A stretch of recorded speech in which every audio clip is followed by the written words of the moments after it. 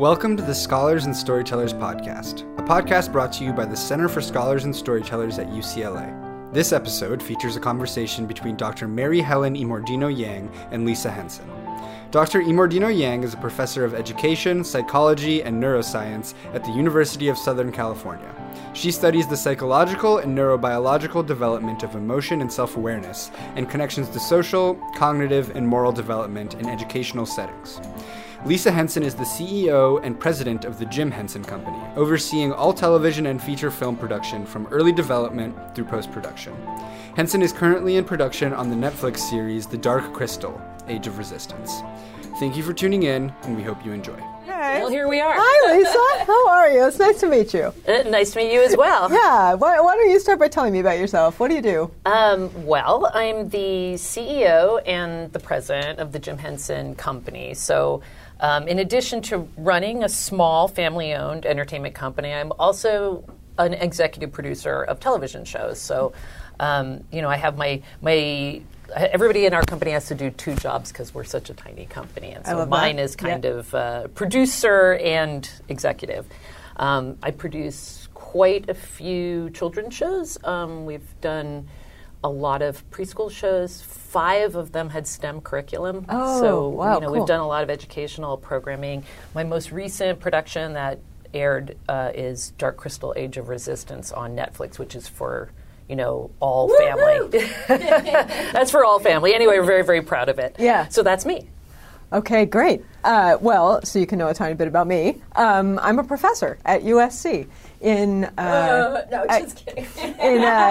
You invited me in education, psychology, and neuroscience. And I basically study the way that people make meaning, right? The way that we construct stories out of what we witness, what we live, what we experience, and how those stories become the basis for kind of the minds that we grow, how they're connected to and grow our physical bodies and minds and brains, as well as our social relationships and health, the way that our cultural experiences kind of shape the way in which we tell ourselves those stories and what that means for the kind of minds we develop. And ultimately, what this all means for education, what it means for how young people learn and grow and develop, and what kinds of people we want them to think like and be like, what kinds of dispositions of mind and values and beliefs we want people to engage with, and how do we provide the kinds of fertile grounds for that kind of engagement among our youth. That's what I do. That's amazing. Yeah, super fun. That's amazing. Extremely relevant, particularly for this organization, which is putting scholars and storytellers together. Yeah, for sure. You're not just a scholar, but you're a scholar of storytelling. Yeah, that's kind of true. That's amazing. Kind of true. And sometimes I even have to tell stories because I make people feel reactions to all kinds of stories and ask them, with true stories from all over the world. Ask people how they feel, and then look at what's going on in their brain, what's going on in their body, and how their brain and their body activations are actually coming together to predict some kind of experience that they're having, some kind of emotional experience they're having, like inspiration. And looking at cultural and other kinds of developmental factors that influence how those come together, like how somebody knows they're inspired, what that means, what it means in China, what it means in the U.S., what it means in young people and older people. Isn't that amazing? Yeah. Well, no. So you incredible. you actually do it too. So tell me a little bit about why you do your work. What does it mean to you to be a person who produces programming for children or young people or families? It's really interesting. There is a lot of complicated negativity in the world. So one thing, just on a very simple level, is we hope to bring joy to the world. Yep. And in times like now, we want to bring hope to kids because there's a lot of depression, anxiety, and reasons to be so that if the shows that we present actually give people, hope, comfort, joy. That's a very simple goal. We would like to do that. As an educational educational television producer, we've undertaken to actually teach science and geology and cool. and all these different kinds of the scientific method, which we taught through Sid the Science Kid to preschoolers. So we've also done a little bit of like real teaching through these shows. Yeah. So there's a little bit of the kind of the softer social emotional kind of learning that is in almost everything that we do, and then certain shows are like for real educational, where they could be tested afterwards, and we have done those kind of, that kind of testing to see that those shows are effectively, conveying content. Yeah. Yeah. Although I would push back just a little and say that you're undercutting yourself. You're selling yourself short, because teaching people how to have hope is actually a really fundamental lesson in young people's lives. And in education, traditionally, we've thought of that as like the soft, mushy stuff we don't really, care about, because it's the like the facts about geology. I'm a scientist. I love facts, and I love geology. It so happens too.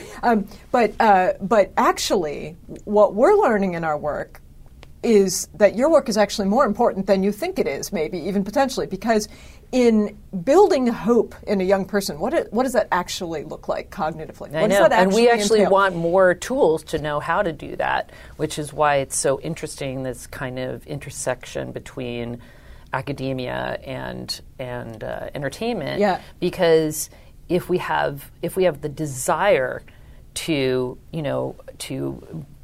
bring more hope into the world through our work, we could use tools, and the research that we're exposed to through, YALDA and this center and any other organization that puts research in front of us, we actually do, when we can, pay attention to that. Yeah. And if it does give us tools, we will try to use them. So here's one insight, maybe useful, maybe not. We can try it on, okay? One thing to notice about an emotion like hope is that you never see it directly in front of you. There is no thing you can look at and say, aha, hope in the flesh, right? Mm-hmm. Or in the world. It doesn't exist as a thing. It's an interpretation of the broader intentions, or basically, hope itself is a story. It's a story you tell yourself about possible spaces in the future that don't exist now, right? And so what we've found neurologically about for example, in teenagers, we work a lot with middle and later adolescents, so starting at age like 14, 15, 16, 17, 18, 19, follow them into young adulthood.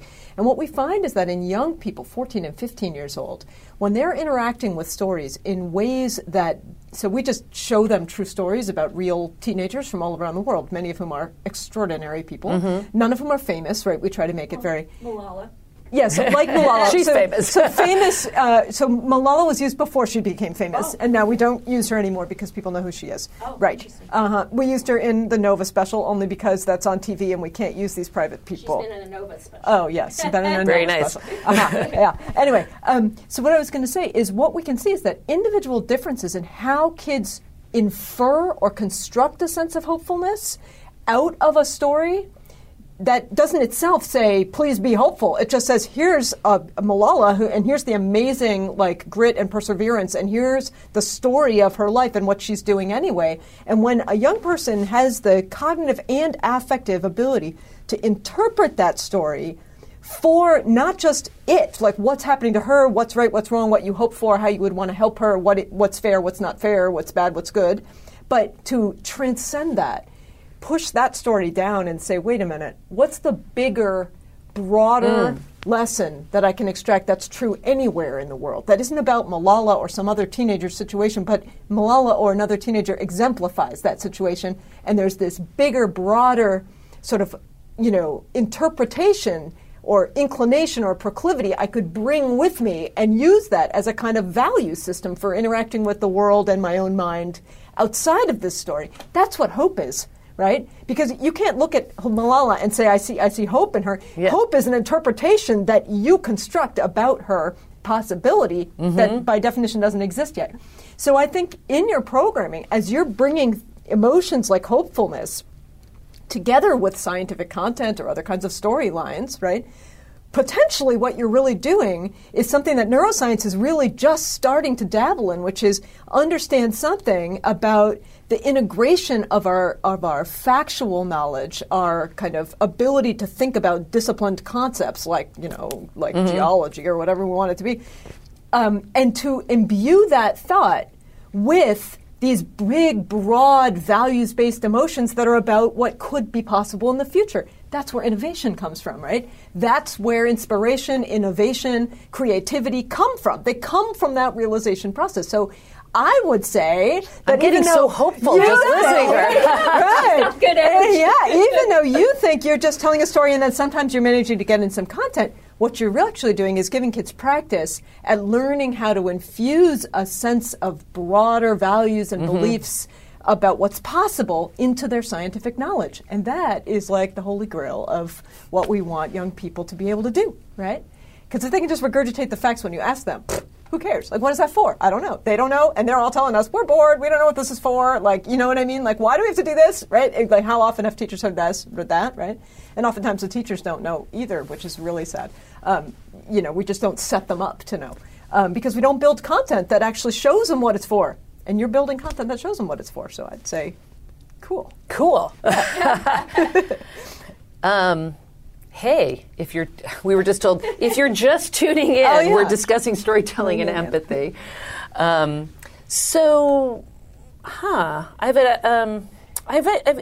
always very interested, through this center I've been exposed to quite a bit of the results of specific studies. Yeah. Like, is there a specific study that you would want to talk about for those who are viewing this session, like that's a good question. Because people love the results of research. Yeah, that's I true. love the results of research. Yeah, I love the results of research. That's why I do what I do. Wait, and I'm coming in. Oh, she knows she's the coming results in. of research Hello, too. everybody. Okay, come on. So the one thing that I think and what I took away from what you said when I saw you first and right now, and I wonder also how we can do this, and it would be great to think about this, is like what, and I think, honestly, I think storytellers just intuitively do a lot of what scientists study. I mean, That's right. You imbue things with hope. You try to get people to identify with the characters so that they learn better, right? And scientists and communication scholars study that stuff.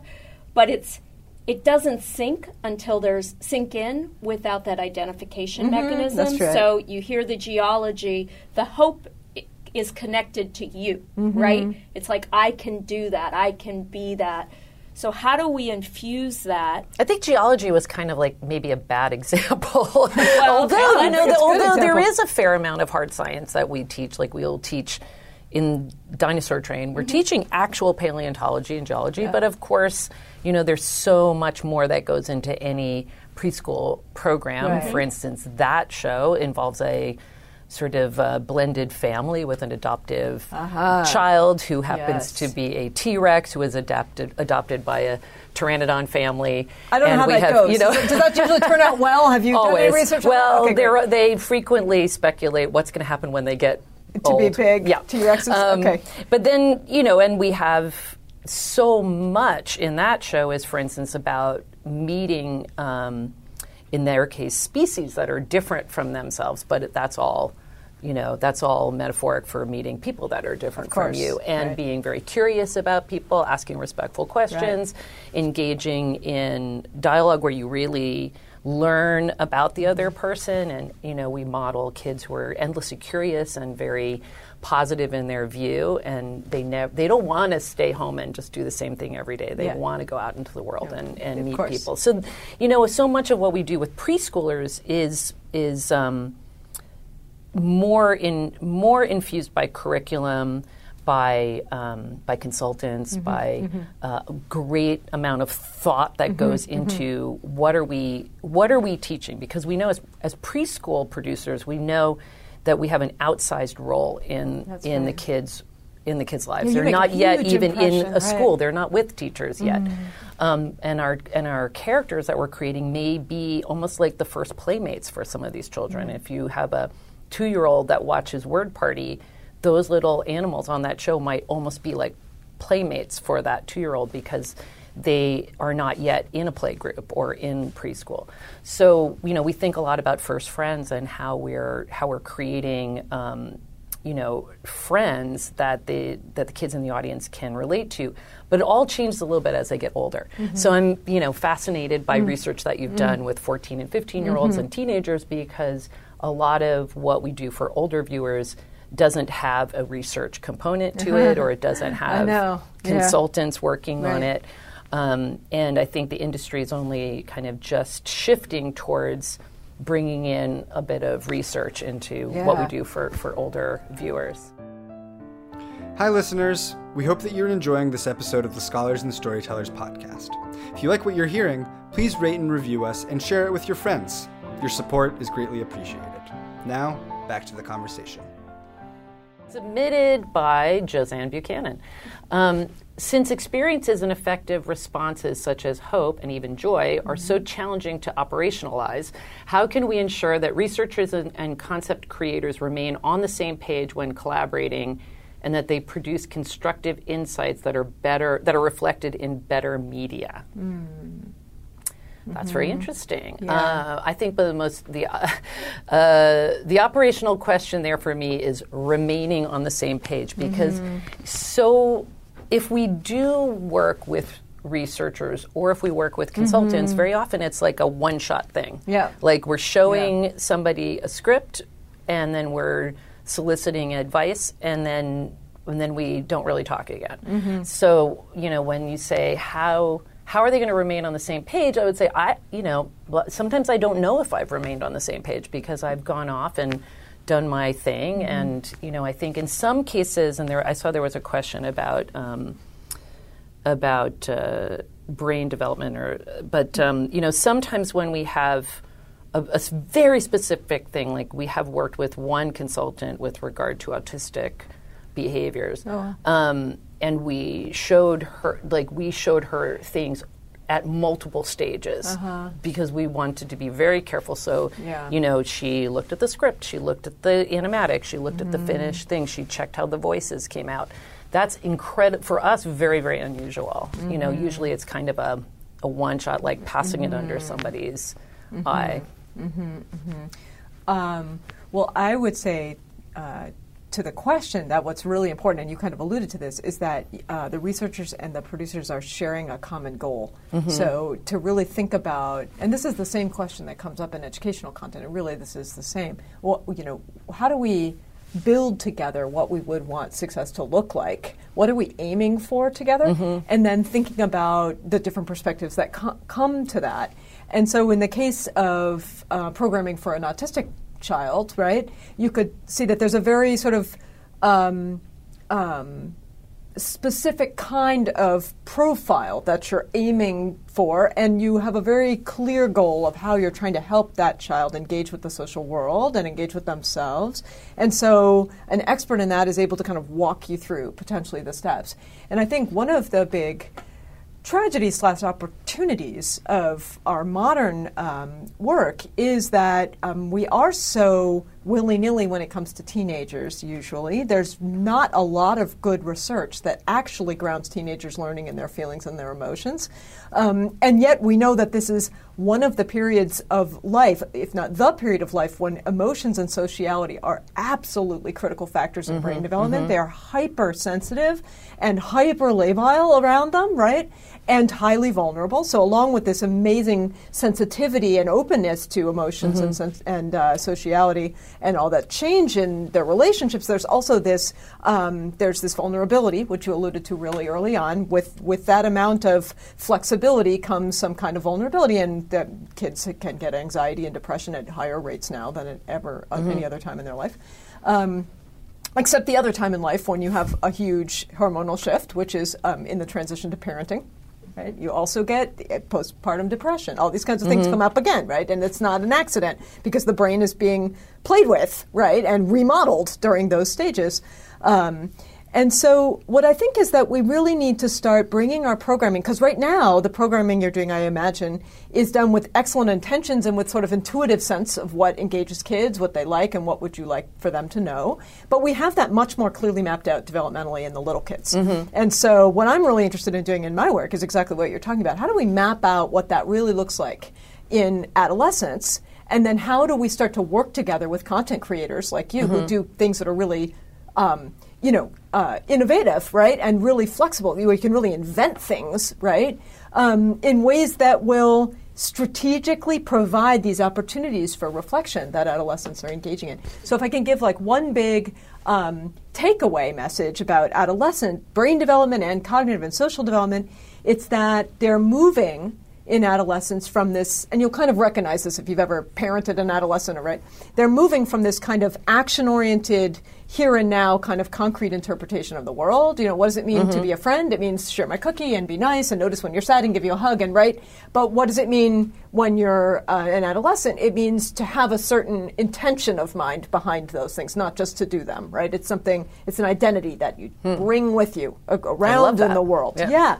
And so knowing that, what we found neurologically is that building that kind of sense of self that's internal like that really is all about what adolescents are really working on, it requires this kind of reflective stance. We've actually showed that kids and young adults even like shift their eye gaze away. Like they close their eyes, they look away, and they kind of close their posture when they're becoming inspired about these stories. It's almost like Malala's amazing, she's really great, I wish I could help her, blah, blah.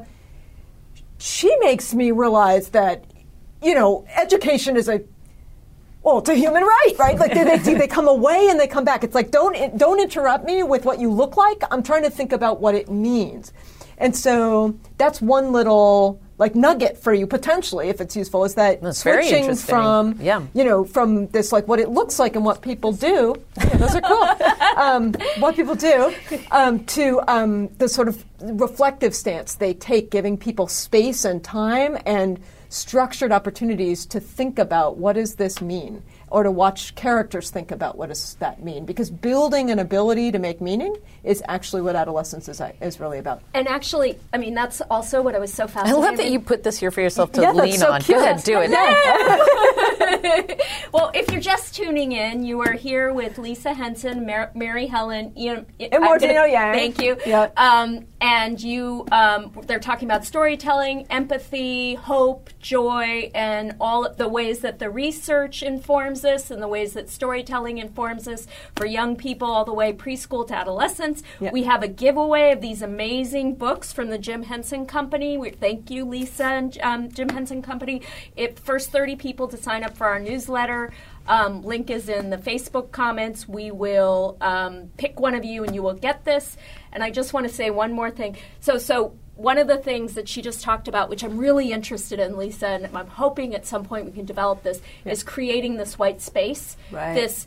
We are now in a place where, especially for tweens and teens, where there's a second screen, right? And you watch the content, and they're looking at a second screen, and what's happening on that second screen, if that could create a place for the white space, for the place to reflect, to connect to the content somehow, could you see a world where that might work?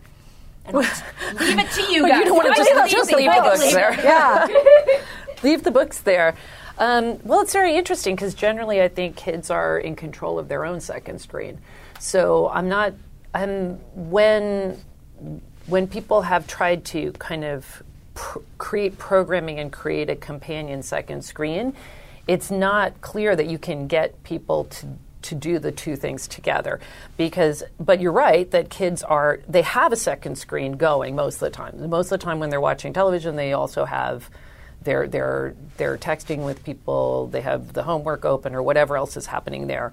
And to be honest, I haven't put literally till this minute any thought into how can we encourage kids to use the second screen constructively while they're engaging with media. But that is a very interesting question.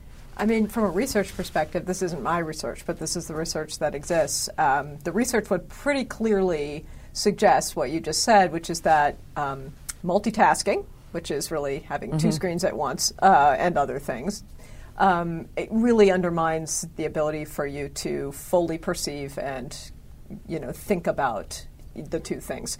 And ironically, what the research suggests is that the more a person believes that they are able to do both at once, the more their cognition is actually,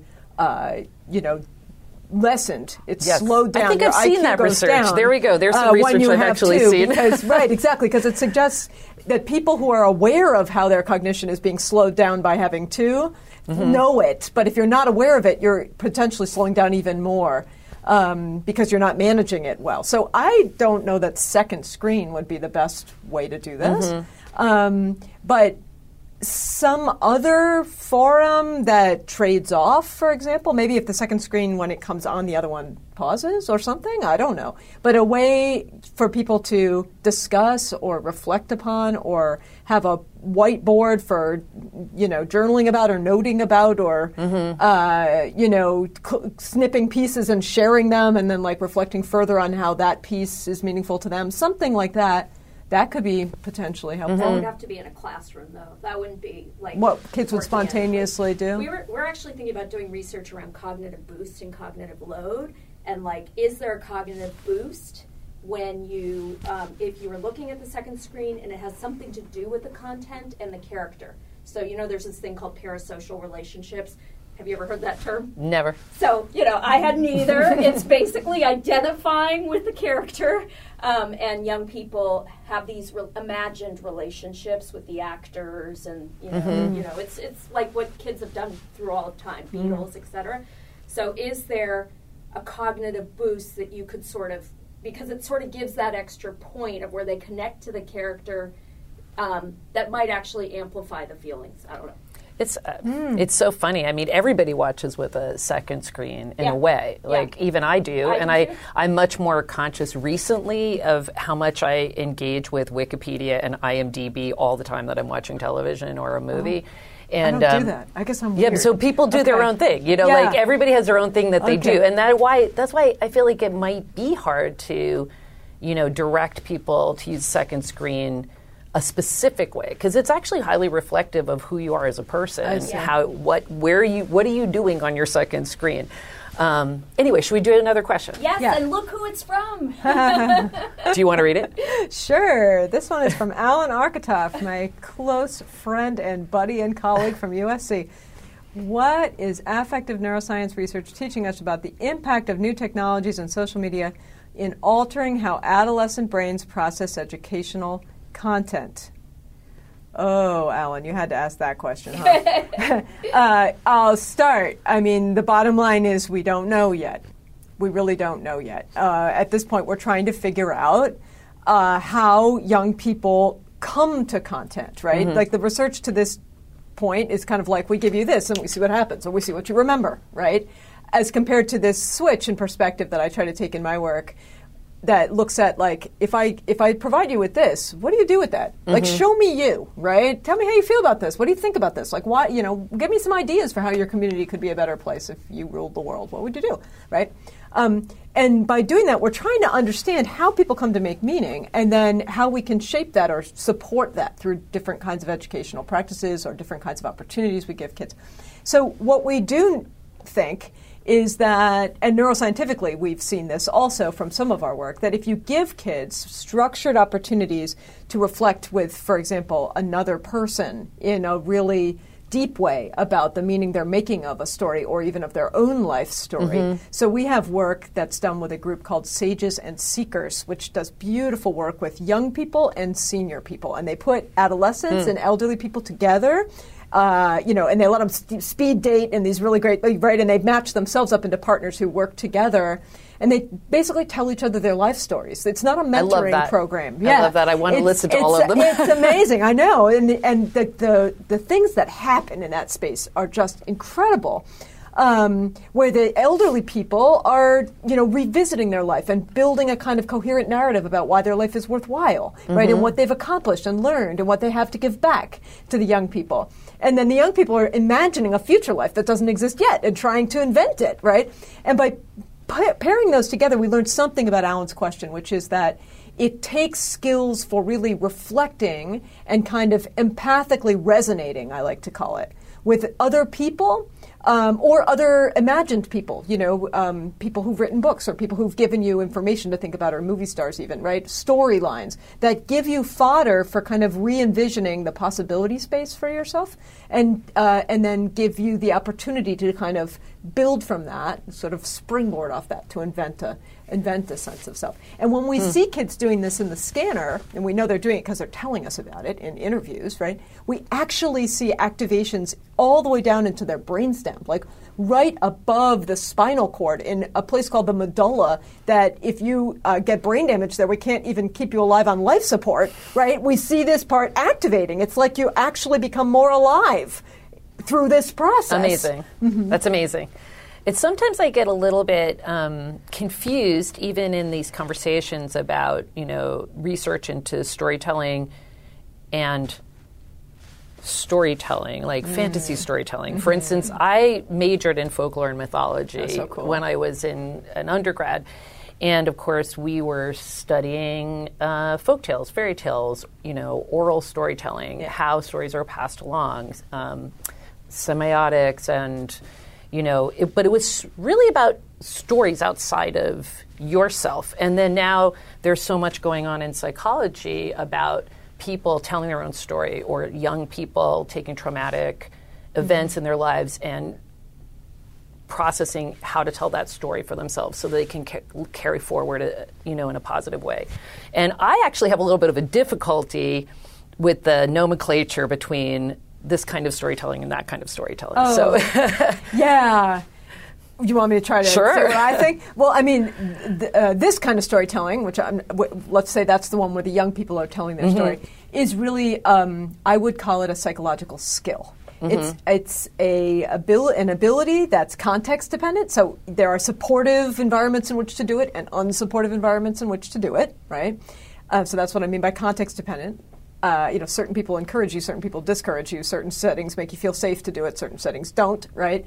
Certain settings incline you toward it, certain settings don't. And then it's a skill to sort of stop and pull the pieces together and think about not just the pieces, but how they integrate and what that integration means, right? So that's what I would say is what young people are trying to do when they've been traumatized, things like that. That's what therapy is all about. It's a learned behavior. It's a learned thing. That's right. It's a learned skill. Come naturally. Well, it does come naturally, like all skills. They start with a basic form that comes naturally, but you can, refine those given certain kinds of cultural and other kinds of needs, experiential needs, right? And then the other kind of story is closely related, but not the same thing, and it's kind of story with a capital S. It's like when we do this collectively, what do we produce? That's this beautiful piece of art, narrative art, you might call it, that gets, that represents our culture, represents our collective thinking, our collective sort of meaning-making and experience, and that gets translated and retranslated and passed along as a sort of meme for the meaning and the experience that we had. So they're related, but they're different in sort of how they're encapsulated and defined and where their boundaries are. Yeah. Amazing. Shall I read one? Yeah. Your turn. Submitted by Catherine Davey. I love everything you said about hope and its interpretation of a possibility. Have you conducted any research specifically on hope and its importance to young people, whether it's in the media or elsewhere? Gosh. Catherine, my gosh. Okay. Do you know her too? No, I don't think so. Pardon if I do. Out of context, I might maybe. I'm terrible with names. Faces, I'm great. There are people who have studied hope. A lot of the work on hope is embedded in spirituality and other kinds of research in those veins, right? What we've been studying is not so much hope specifically, but how young people build the kinds of emotions that hope is one of, right? So these kind of broad, what you might call existential emotions that are inferences that hold together, kind of intentions or qualities of character or mind across situations that kind of transcend the essence of that situation and go with you in the world and help you make predictions and help you interpret history, make decisions. So in that sense, we've been studying it because we watch kids do it. We tell them these stories about real kids from around the world who've done various things under various kinds of circumstances and ask them, how does this make you feel? And hope emerges spontaneously, Wow, that's and great. we watch that happen. So in that sense, we've been studying hope, but we don't come along and say, like, here, please feel hope, or what do you feel? A, hope, B, joy, D, gratitude, or C, nothing, right? And then, like, check and then call it like a study. We're watching what kids actually do and trying to figure out where is it, But it's interesting that you're saying that they are spontaneously stating that they feel hope and hopefulness from hearing these inspiring stories. Yeah. So it's like maybe where I might expect them to say, I feel inspired, or I feel impressed, or I feel We get all those things. It's awesome, but they're actually saying that makes them feel hopeful. So I think that's a really, for me, that's valuable as a storyteller, because it shows that when, if we have a story of a character doing one of these heroic things that real people do. Yep.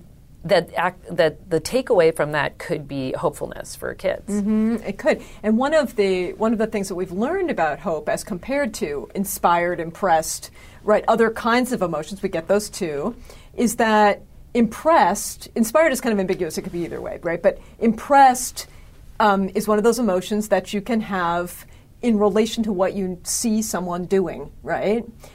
Whereas hope, by definition, is something that is extracted, that rides above that you can't see directly. And so we have kids moving between them, and you start with impressed, and maybe some proportion of kids, and as they get older, more of them do it, become hopeful on top of that, right? So I remember one young woman who was reacting to one of the stories like Malala, right? And she was talking about that person, and then she said, she paused and did this whole thing, and then she came back and said, she gives me hope for humanity, right? This incredibly broad statement, but that you don't see hope for humanity in Malala. You see Malala battling the Taliban or whatever, right? And then you move beyond that. And so we need space to move beyond that if we want our young people, from their interactions with media, this gets at Alan's question too a little bit, if we want them to be able to build what we really would see as a kind of value-based hope that transcends that situation, it needs to go beyond being impressed with somebody's heroism. We actually have stories that are about heroism and stories that are about kind of moral virtue, and we contrast them. And what we find is that interacting with heroism is very direct, and it's very, they're both equally strong emotionally, but you don't really make these broad value hopefulness statements out of heroism. But from values-based kind of, admiration for someone who really does something that shows true quality of character and mind, even if you can't see it directly in their actions, right? The civil rights leader marching down the street, there's nothing hard about marching down the street. There's nothing impressive about that, unless you understand the whole circumstances under which it's happening, right? Being able to infer those circumstances, that's where we see hopefulness. And what's interesting is people get stuck on the impressed one, and they say oh, but I could never do that, right? You see somebody do something real, save somebody from the burning building, they're like, wow, that's so great, but I couldn't do that, right? But when they see the civil rights leader, almost no one out of 180 people we've interviewed at this time ever says, I could never do that. They say, wow, how would I be able great. to do that, right? What does that mean for me? I've only had, or what can I do that's right, like what that? can I do that's like that in my life? That's right. Yeah. Do you want to read this question? Would you like to read it? Might be your Read turn it. to read. Submitted from Nick N. How does creating content to inspire empathy in viewers differ between target audiences, babies, young kids, older kids, teens, etc.? And I kind of feel like this would be a good. You talk about sort of content for each age, and if you know sort of research, how would you do that in each age? Sure. Well, I think that as you make content for older viewers, we're no longer at that point sort of fine slicing a piece of curriculum and trying to deliver that specific thing. Whereas we might do a show for young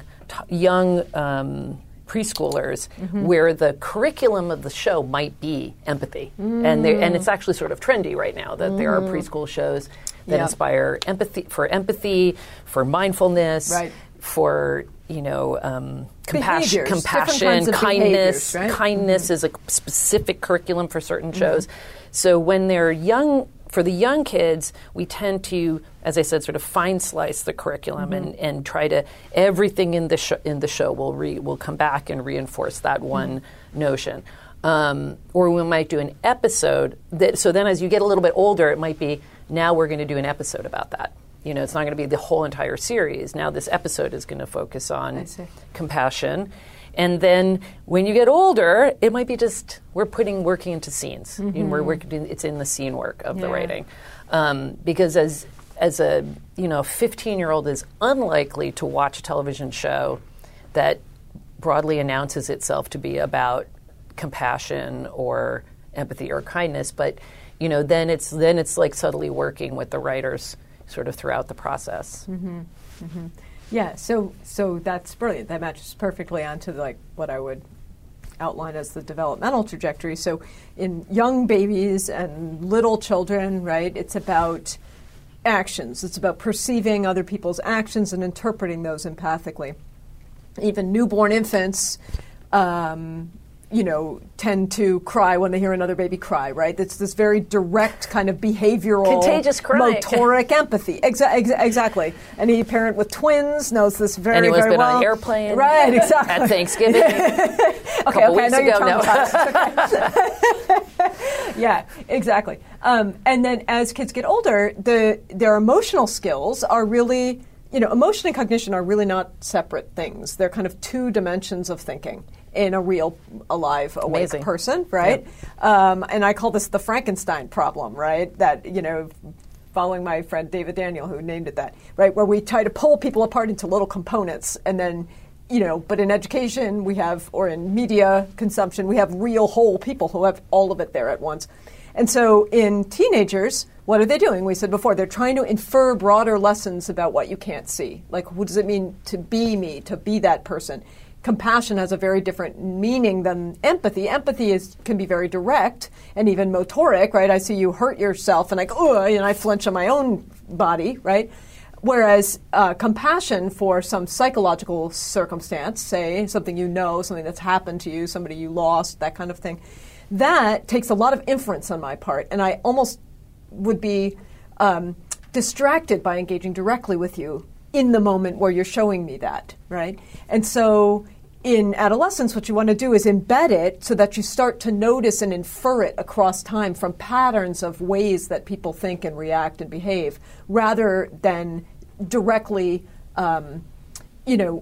portraying it in a concrete action-oriented sense, which doesn't make sense at that age anymore. There is no way to portray compassion as a teenager. I mean, any action I could say would be compassionate. It could also be done with the wrong intention, and then it's not compassion at all. It's snide or even cruel, right? Because it pretends to be or compassionate. Condescending or fake Condescending or all the other things. Fake or any of those things, right? And adolescents are hyper aware of that. And so it needs to be genuine and it needs to be motivated by an intention that they can start to infer over time rather than by the direct actions of what you do. Now, does that mean they don't need skills for what to do? No, they need skills. They need skills for saying, no, I don't want to do that, right? Or I don't want to drink that or eat that or whatever, right? Or, they need those skills, but they also need an ability to sort of engage and infer what's underneath it. And so the programming has to reflect that, or else you're dead in the water. I mean, if you did the kind of programming you do for little kids, for adolescents, they would never watch you. Yeah. Okay, one more. I'm coming in for one more. Okay. What are you coming in? Remember these incredible books, and this one is The Storyteller, written by Anthony. It's a storyteller. There we go. We're talking about storytelling. It's perfect. We might keep it. It's no, you can't. Written by Anthony It's been pledged. With illustrations from Hannah Christensen and Eva Escalinen. Yes, they're amazing books. There's an adult mini book. Labyrinth books, Dark Crystal books. Yep. Oh my God. Tale of Sand and Fraggle Rock book. Yep. It's a really nice collection of beautiful books. So if you're just tuning in, we've got... Someone's going to get those books. Yeah. Me. No. Yes. Lisa Henson, Mary Helen Immordino. Did I do it right? Yang. Yang. I don't know why I have it in my head. See, I'm bad with names, too. No, it's good. And, it's fun. they are talking about storytelling and empathy. And I just wanted to make sure you guys hit the tween Did you talk about tweens in the... Oh, we didn't really. Talk about tweens a little. I think they sometimes get missed, and you may know the sometimes Center for... get missed. Yeah, the Center for Developing Adolescence. There are people, Ron Dahl and a whole bunch of people who are really trying to say that this is an important time period. It really is a critical time period, and we just really don't think about, there's not enough research on them, and there isn't enough storytelling on them, and what can we, what do we do? What are things we can think about? And entertainment-wise, it's been a little bit of a desert for tweens because, it's the juggernaut of kids' prime time, which is those sitcoms on certain channels, certain children's channels.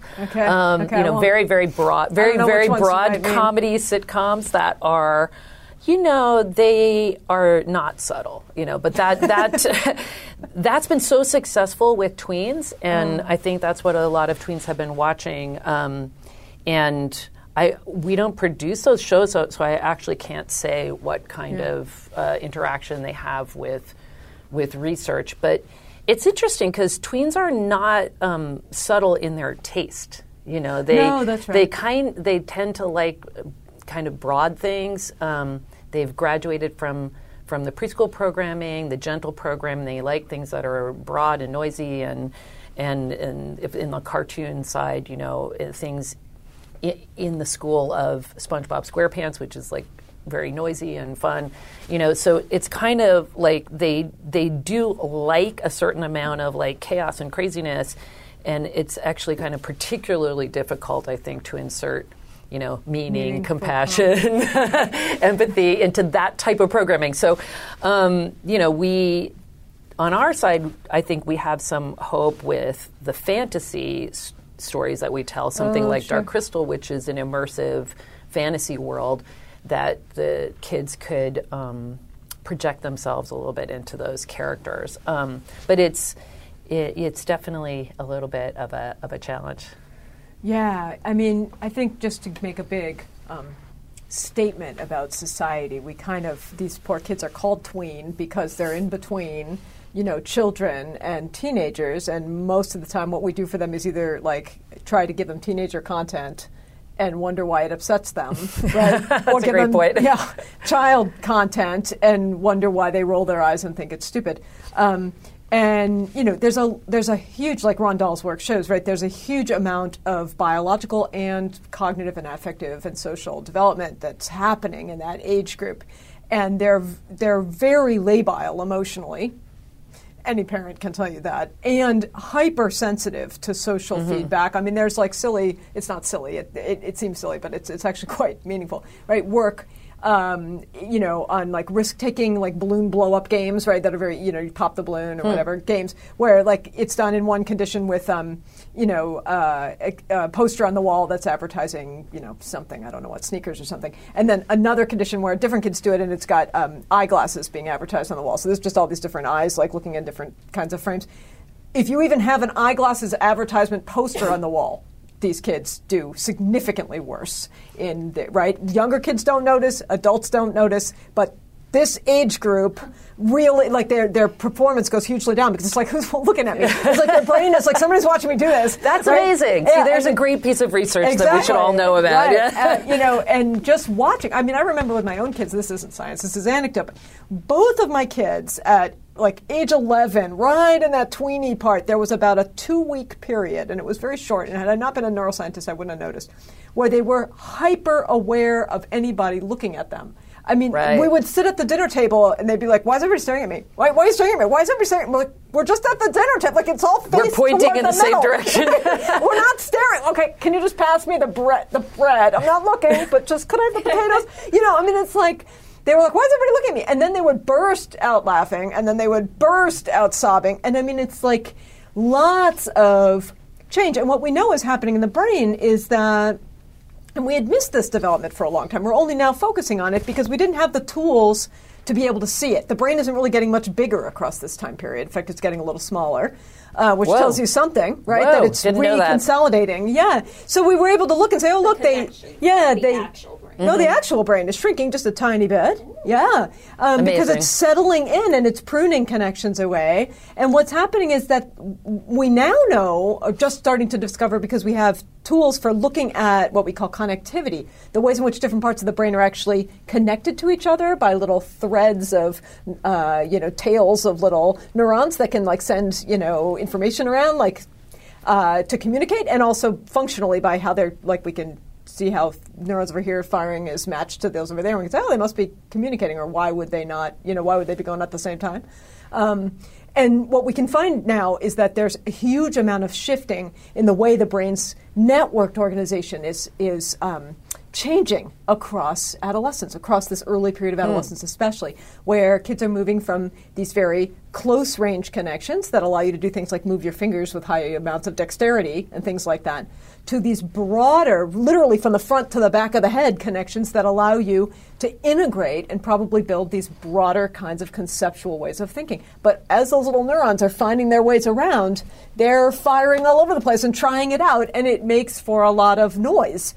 So kids at that age... That's a really incredible. I did not know any of that. Yeah. And so kids at that age they need a lot of engagement. They need a lot of agency and ownership. They need a lot of adults around, just being there, modeling how one maintains a composure as a reasonable human being. Just let me just show you what it looks like. And then sometimes you even have to take them on your lap and be like, no, I'm really going to show you what it looks like. Let's sit here and talk about it for a little while, right? And then they need chances to try it out and to build those kind of dispositions for regulating themselves in ways that help them learn to notice, learn to compose themselves, learn to engage, learn to stand back. You only learn those things by actually engaging them and doing them. They need a lot of do, and social, safe ways at that age. The concept invisible audience? That's a psychological construct at that age. Probably those 2 weeks, they think people are staring at them. They've created, constructed this invisible audience. An invisible audience. Right. Yeah, right. It's a psychological construct. So, will you read this one for Lisa? Sure. Lisa. Probably around 7 more minutes. From Laurel Felt. Lisa, you said that your engagement with researchers and their insights is usually a one-time thing. How can we deepen the relationship or share insights more effectively or frequently? That is a very good question. As I said, in our preschool shows, we have a curriculum side to every show, and we have 1 or 2 or 3 consultants that will be on board for the entire season. So I think I may have misstated a little bit in saying that it's like a one-time thing. It was I was thinking of the older kids or issue-oriented consulting. There are things that we as producers, we naturally have, our inherent the bias of being who we are, our age, our ethnicity, our everything, our privilege, so that when we're doing topics that are very different, sometimes we just know that we need a consultant. Now, sometimes that is a bit of a one-time thing. Like we will find the consultant on such and such. But really, I don't want people to be discouraged and think we just talk to people once and then goodbye. If you're a consultant on a preschool show, or a show that has a specific subject matter that you would need to have a consultant the whole way through, it tends to be actually a lot of quite productive back and forth, and we'll just, we will engage with our, the paid consultants that work on a series from beginning to end.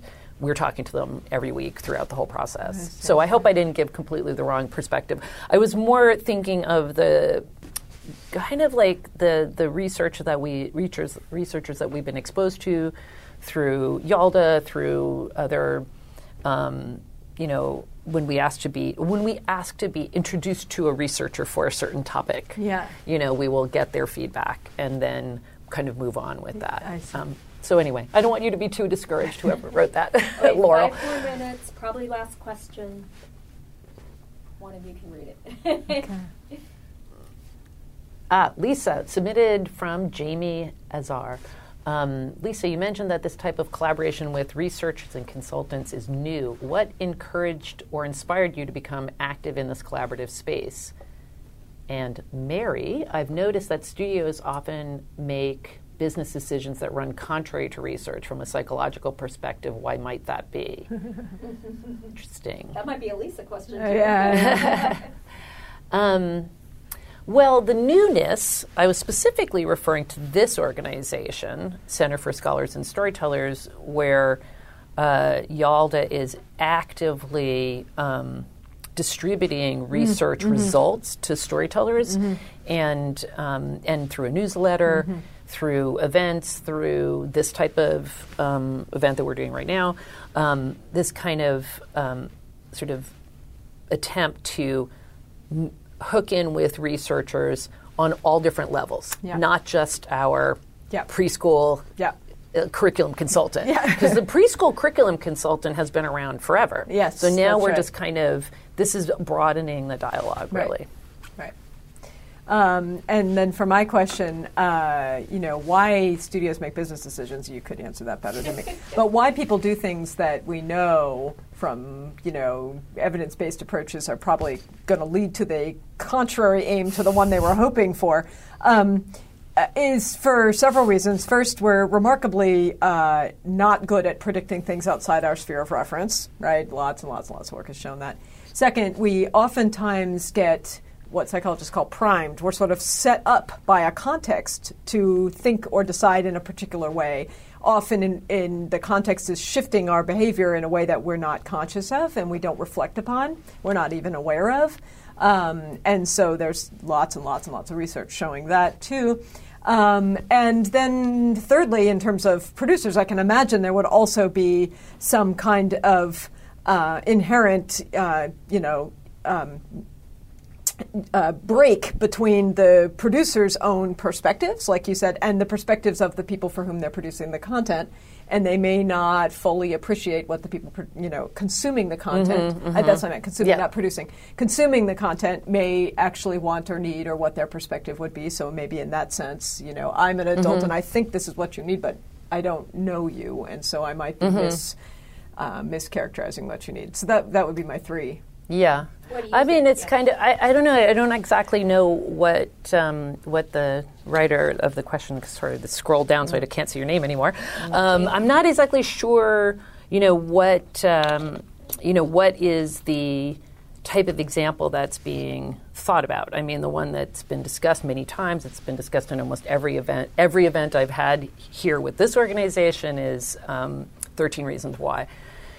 So there are certainly times when, it's so debatable that from day one it's going to be engulfed in debate. And I'm sure the 13 Reasons Why people, they probably didn't think they were doing it perfectly from the beginning because it was so fraught with problematic questions. But so to say, did they do it for a business reason and then misstep psychologically, or did they actually not even misstep because there's research both ways on that? So I actually I'm not exactly sure what the what the desired question is. Y'all to help us out. Yeah, I would say I think the artist. Hello. I don't know. Can you see me if I stand up? Okay. I think a lot of times business people say, and I think it's true, freedom of expression. We have to let artists, tell the stories that they feel they're going to tell. And even video game violence, for example. For years, everybody was like, oh, video games, they lead to violence. Now the scientific consensus is actually the opposite. We have now determined and we believe that it isn't. So science is also, as you said, we don't really know. So the question is, if you're letting artistic freedom and market forces, obviously give the people what they want, sort of speak, and we do know fear, and we have a negativity bias and things like that, fear-based sort of grabs your attention, then what can the responsible producer, distributor, storyteller wrap around the content that will help those vulnerable youth? So in the 13 Reasons Why, there were probably some youth that were triggered, but the majority of youth weren't. So what can we do in today's world with today's technology to help be more responsible? And I don't have the answer. That's for another time. Well, the other question is really the question says, why do studios make business decisions? And I would question whether those are really business decisions or if those are, as you said, creative decisions that are being, kind of endorsed by studios because either they want to let that artist say what they have to say. I think you're more right that might be driven a little bit more by freedom of speech, freedom of expression, and in some cases, really just the traditions of what we think is good entertainment. Yeah, it's very funny. I'm the release of The Irishman caused me to take up a very unpopular view recently, which is I've said, I don't want to see any more shows about likable hitmen, and I feel like this is just it's a tradition now. We have a tradition of a likable hitman. Why does this tradition have to exist? It's a loathsome, disgusting thing. So why do we cast wonderful actors who we love as hitmen? Why do we make comic montages of them killing people? And it's not just that movie; it's just everything about. You just watched The Joker, and which made $1 billion. That's like a. That is a tradition at this point. Like going back to my folklore and mythology background, like that is a story that we tell in America that you could be a hitman with a heart. But I would tend to think that doesn't exist, the hitman with the heart, and that it's a destructive myth. So, but I also don't think that the entertainment companies are irresponsible to make those movies at this point because it's so much a part of our culture. But there are interesting questions to be asked. That concludes this episode of the Scholars and Storytellers podcast. A very special thanks to Dr. Mary Helen Immordino-Yang and Lisa Henson for joining us in that conversation. If you have a minute, rate and review us. And if you have any friends who you think would like the show, share it with them. If you're interested in learning more about our work, please visit us at scholarsandstorytellers.com and follow our social media accounts by searching Center for Scholars and Storytellers. A special thank you to Jim Ools for creating the intro music. This podcast was produced by the Center for Scholars and Storytellers with special thanks to the UCLA Film School and Nir Liebenthal. Goodbye for now, and thank you for listening.